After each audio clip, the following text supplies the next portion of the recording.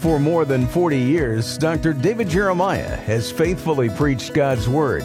And as the world changes, how the message is delivered expands. Turning Point Plus was created as the next step in our digital broadcast ministry. And it's available instantly when you sign up to support Turning Point with an automatic monthly gift of any amount. Learn more and access more than 12,000 audio and video messages at turningpointplus.org.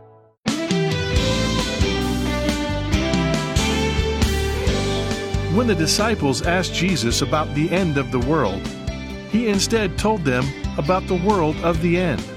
Today on Turning Point, Dr. David Jeremiah shares from his latest book and teaching series, both of which feature the title, The World of the End, and sheds light on what Jesus said about these times. To interview Dr. Jeremiah about his exciting new book, here's special guest Sheila Walsh. Won't you help me welcome Dr. David Jeremiah?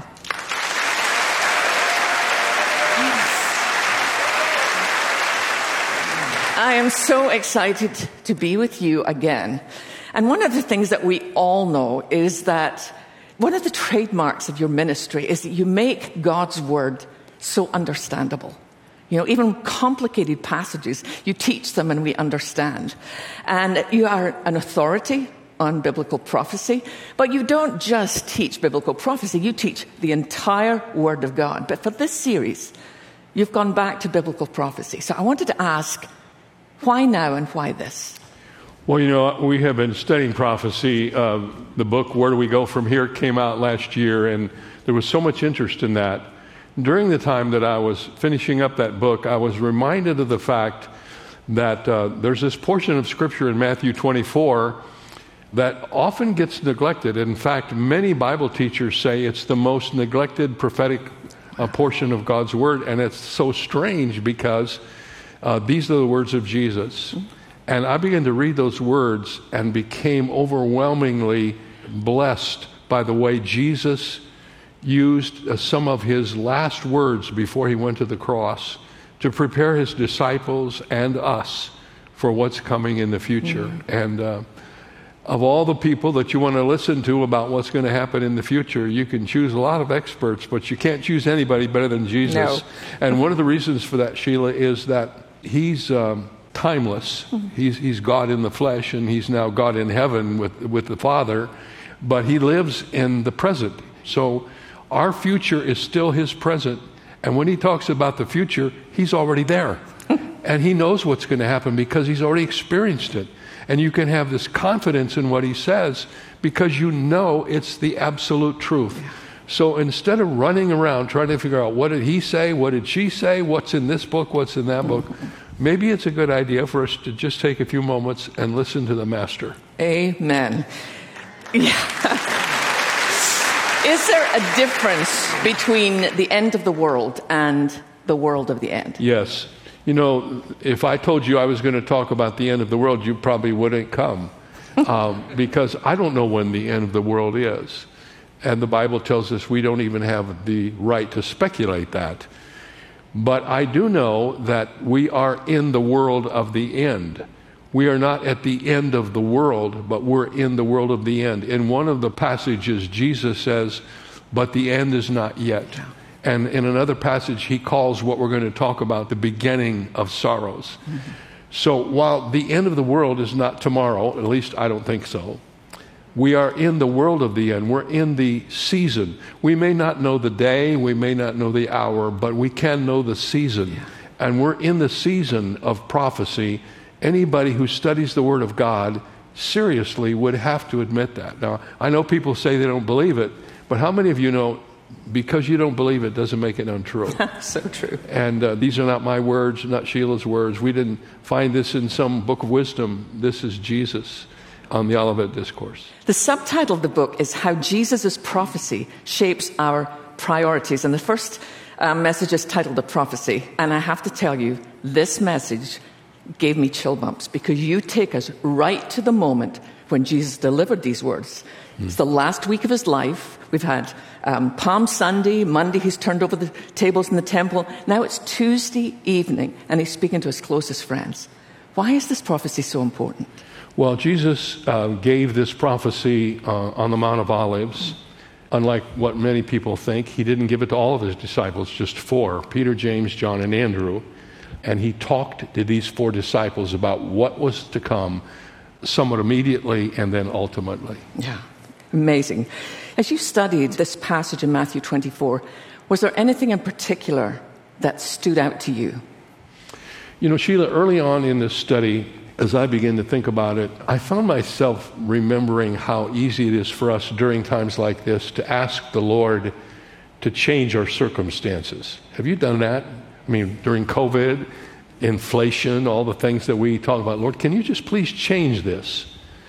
And sometimes I think we should hear the Lord saying back to us, you want me to change the circumstances so your life will be better? But I'm going to use the circumstances to make you better. Yeah. And as I begin to think that way in this passage of Scripture, I begin to see all of these various things that God uses when we're going through tough times. And they don't get better. In fact, let's face it, we don't have the ability to change our circumstances, not even a little bit. And maybe we're asking the wrong question. Maybe the question is not, what can I do to change the circumstances? But how can I let these circumstances change me so that I become a better person? It's fantastic.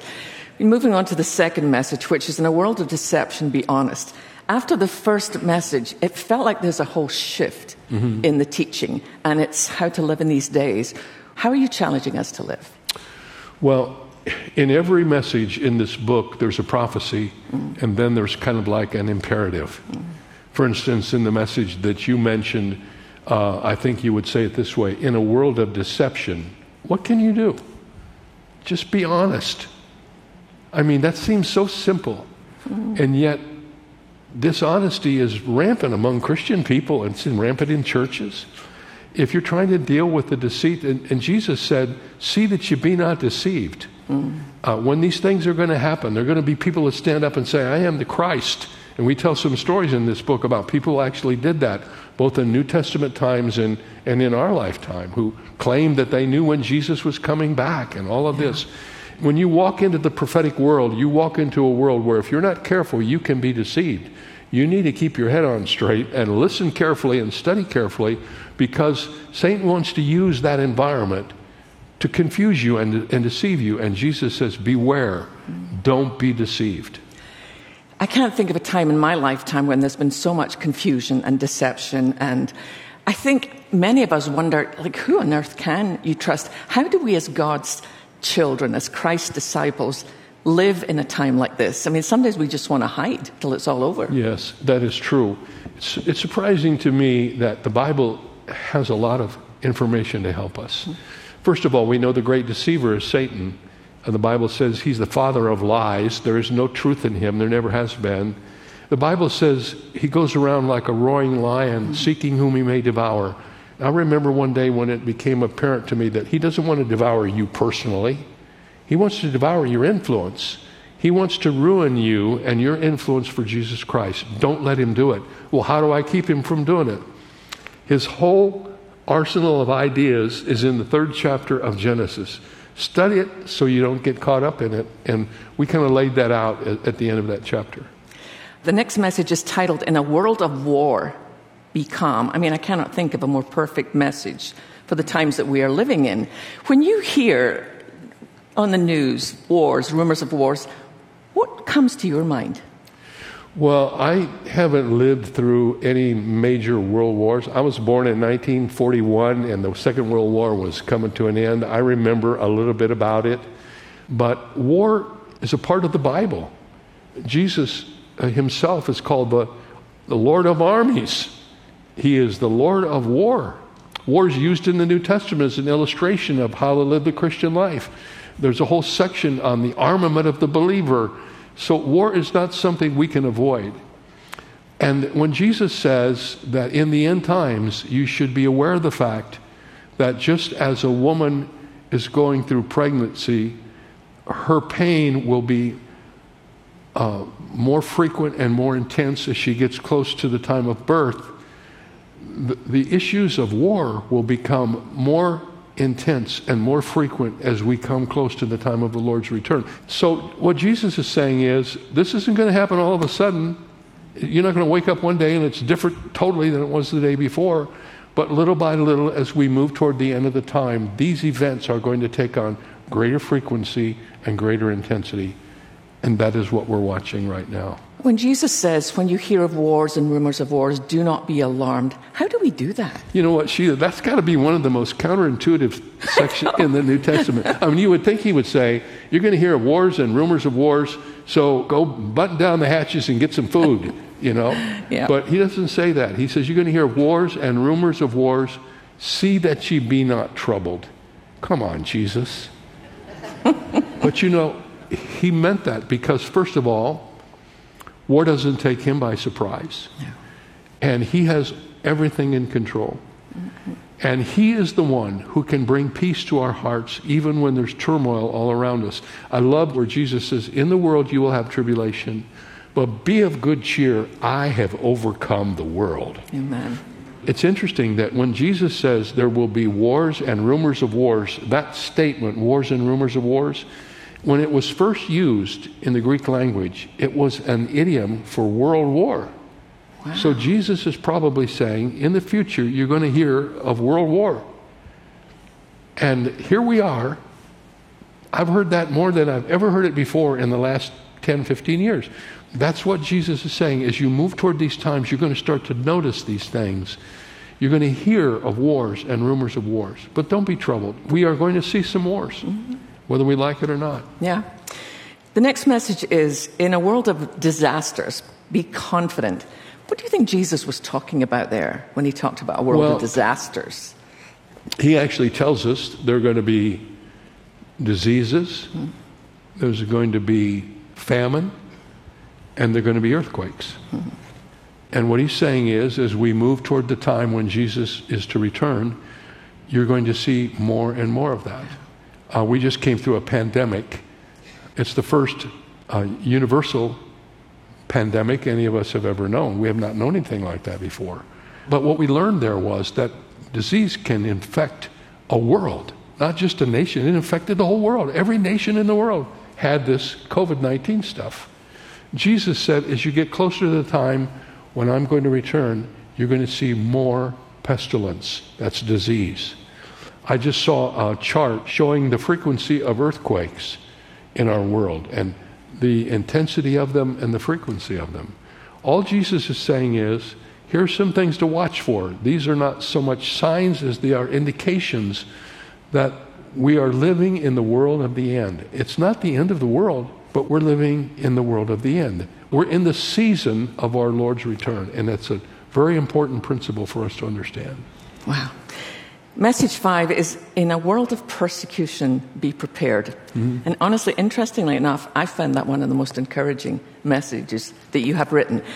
A lot of us tend to think, well, yeah, in the first century, believers were persecuted. We know what Nero did, all those people. That's really not such a problem anymore. What would you say to that? Sheila, when I was growing up, when I got 16, I guess my parents must have thought I was capable of handling it. They gave me a copy of Fox's Book of Martyrs, wow. And they wanted me to read it, and it scared the living daylights out of me because it's the story of the suffering that Christians had gone through during that period of time for their faith. I think probably growing up and even until middle adulthood, I just assumed that that was stuff that happened in the past. But did you know that more persecution has happened in the last 70 years than have happened in all of history? And that today persecution touches every country. It is overwhelmingly serious in many countries of the world where the gospel is being pushed back. And it's starting to reach its ugly, icy fingers into the American culture. It's going to cost us more and more to be Christians. Our faith is going to be more challenged than it's ever been before. And Jesus said that. He said, you will be persecuted. You will be marginalized. You will be hated. And then we read in the Bible, Jesus said, if they hated me, don't be surprised if they hate you because you're my follower. And most of us have never experienced that. Yeah. But given what I understand is going on in the world today, some of us will experience that before we go to heaven. This is why I found that message so compelling, because, I travel all around the world, and the ministry of Turning Point goes all around the world, whether I've been in South Africa, Europe, Australia. There are people who even now are being persecuted, and they will sit and they will listen to you. What would you say to them? I would just say that the message that is so clearly spread throughout this whole collection of teachings is that God is enough and that God is with you. His promise never to leave you, never to forsake you. And I think there must be some kind of special connection with the Lord when you go through persecution. Something happens to a person when they stand up for their faith and they're ridiculed or persecuted by others. And all the Bible says is, get ready for it. Don't be surprised when it happens. It's not something that happens to you because you've done something bad. It's something that happens to you because you're a faithful follower of Jesus Christ. In the next message, you talk about, in a world of betrayal, be faithful. I don't think there's anything more personally hard to cope with than when you're betrayed, particularly by someone you love or someone you know or a fellow believer. Betrayal is interesting because it can't happen unless it's someone you know and someone you love and someone you've trusted. You can't be betrayed by somebody you don't know. So betrayal means you've allowed somebody into your life, somebody into your world. You've trusted them with who you are, and they have violated that trust. And nothing ever hurts like that. It's what happens when someone's unfaithful to their spouse. It's what happens in school when somebody you thought was your friend betrays you on the internet. It happens over and over again in our culture. And Jesus said, as we get closer to the time when he returns, betrayal is going to be more prominent than it's ever been. People don't necessarily treasure their relationships as they once did. If it's not convenient for them, or if it's better for them, they'll throw you under the bus in a minute. One of the ways you avoid betrayal is by how carefully you pick your friends. Here's kind of a little key that I discovered. When you have a friend as a Christian, you need to ask yourself, is this friend helping me become more of a Christian and walk with the Lord, or is this friend pulling me away from my faith? I know a lot of saying, well, I'm going to be their friend and I'll win them to Christ. And I wonder, how's that going? It doesn't work that way. If you're not careful, your ungodly friends won't allow you to be the person you want to be. So find friends that will walk with you in this journey. Find friends that will encourage you. Because if that friend is not a Christian, ultimately, you're going to be compromised. In your 7th message, it's titled, In a World of Lawlessness, Be Kind. Have you ever seen such a lawless time in our country? We do live in a world where law has been put aside and people do whatever they want to do. And where there's no law, there's no love. And in that world in which we are now living, that should say something to us about, are we at the world of the end? Have you, like you said, I've never seen this before. What does that mean? It's greater than it used to be. It's more intense than it used to be. It's more frequent than it used to be. That tells us something. Jesus is saying, when those things begin to happen, lift up your head, your redemption draws nigh. Amen. Right. Amen. You talk about, in that kind of lawless world, be kind. It's what we teach our children, just be kind. Why do you think we're struggling as adults to be kind? Well, the human nature is, if somebody is unkind to you, you be unkind to them. But for a Christian, the Bible flips the script. The Bible says, if you have been treated in an unkind way, what does it say? Bless those who mistreat you. Bless those who persecute you.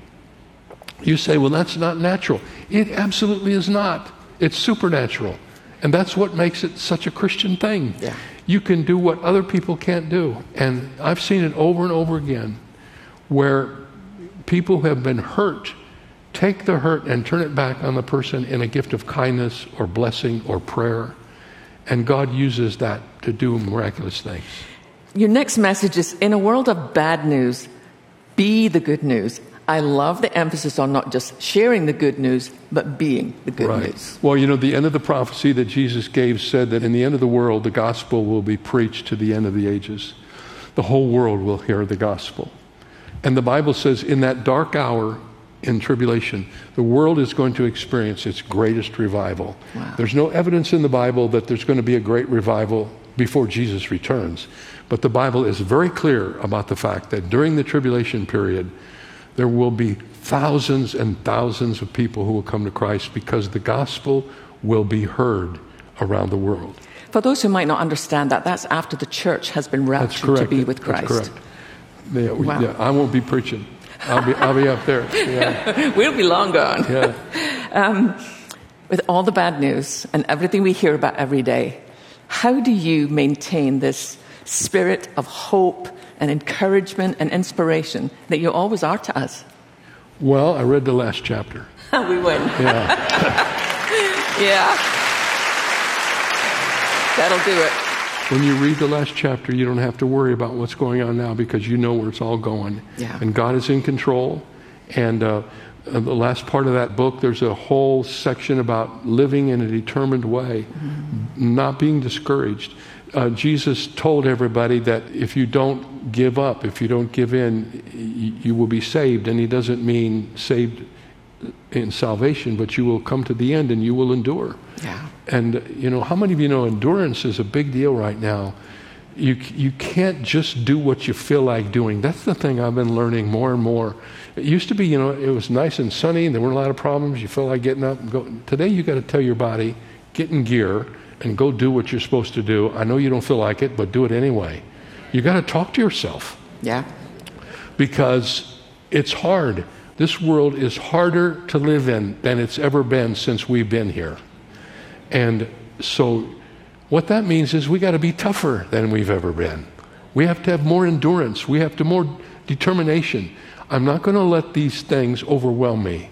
I'm going to do the next thing that God wants me to do with all my heart. And when you do that, you find a kind of joy and excitement about living your life that's hard to explain. Mm-hmm. That's why I think that whole principle that we aren't to always pray the circumstances will be better so our life will be easier, but we should pray that God would use the circumstances to make us better so that we can be more effective for Him, so that we can do our work with greater intensity and determination. I believe God is going to do some incredible things during these days as we come out of this pandemic. And I wrote this book to try to help us be prepared so that we don't get taken by surprise. The Bible says, don't be surprised when these things happen to you. God has told us. And the thing I love about Jesus is He wants us to know the truth. He wants us to know the future. He goes out of His way on the Tuesday before He dies to give us the longest speech He ever gave about what's going to happen in the future. He says, please, hear me. And we've studied that, and the Olivet Discourse is His message of love to us. And honestly, I found it so encouraging. And I know we all will. We can't wait to dive in deeper. But I just wondered, before we close, would you pray for us, Dr. Jeremiah? Father, we know that we are living in the world of the end. We know that. We know that the things that are happening have never happened before, especially in conjunction with each other. We see, Lord, so many things that we've never seen before. We're experiencing these things. And we are so thankful that we are not alone and that we're not left without a word. You've given us your incredible word to help us know what to do. Help us not to be thrown off course by the things we've never experienced before, but to look to you for guidance and direction. Make us men and women of the Word of God. May we study your book as never before, because there we will find the hope and instruction, and we will know what to do next. And we pray that you would bless this message with your singular blessing as you do. In Jesus' name, amen. Would you help me thank Dr. David Jeremiah? Well, that was a night to remember as we had this incredible discussion about the world of the end. And I hope you've enjoyed the teaching during the month of October. I hope you will get a copy of the book. And you also can get the study guide and the CDs or the DVDs for the series from davidjeremiah.org. And don't forget, We're coming to Buffalo on the 11th of November, a Friday night, for our final fall celebration rally. That night with us will be Ernie Haas and Signature Sound and the Voices of Lee. We will have a great time in Buffalo, and it's also a great opportunity to come and see the great Niagara Falls. We'll look forward to seeing you then. And let me just tell you, have a great weekend. We finish out this month on Monday with one more broadcast, but this is the end of the series, and thank you so much for your faithfulness and loyalty to Turning Point. I'm David Jeremiah. See you next time.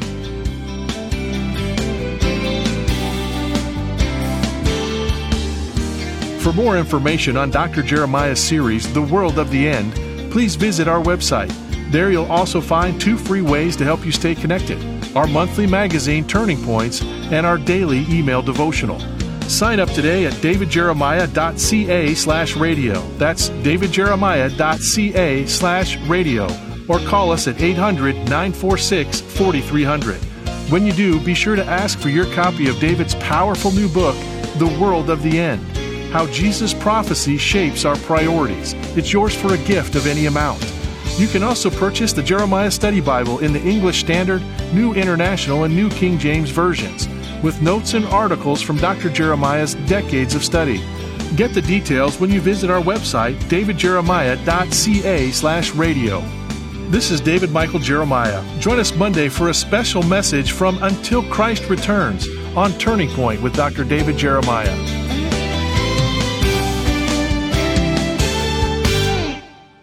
If you enjoy listening to Turning Point with David Jeremiah, you will be happy to hear that there is now a daily Turning Point television broadcast that you can watch each weekday. Tune in to Faith TV, Joy TV, or Miracle Channel, Monday through Friday, to watch the Turning Point daily television broadcast. Be sure to check your local listings for the channel and time in your area, or visit davidjeremiah.ca/TV to download a program schedule or watch at your convenience.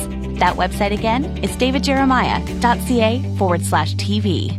The Bible contains chilling prophecies about the end times, but right alongside is the news that Jesus has overcome the world. In his new book, Dr. David Jeremiah instructs us how to put Jesus' prophetic teaching into practice. And when you support Turning Point this month, Dr. Jeremiah will send you your very own copy. Gifts of $75 or more will receive the World of the End study set, and you'll receive the premium set for gifts over $100. Learn more at davidjeremiah.ca. The English missionary to India, William Carey, was known for translating the Bible into Indian dialects and producing language tools to help people read the Scriptures. After a fire consumed most of his scholarly achievements, he simply started over and continued his work. Near the end of his life, when writing to a nephew who would write his biography, Carey said he would be satisfied to be described as a plodder. "I can plod," Carey wrote. What is a plodder? Well, it's a person who, like William Carey, continues faithfully in spite of obstacles. A plodder is one who perseveres in his or her calling. This is David Jeremiah, encouraging you to get on the road to new life. Discover God's reasons to persevere on Route 66. Route 66, driving the word home. Log on to Route66Life.com. Start your journey home today.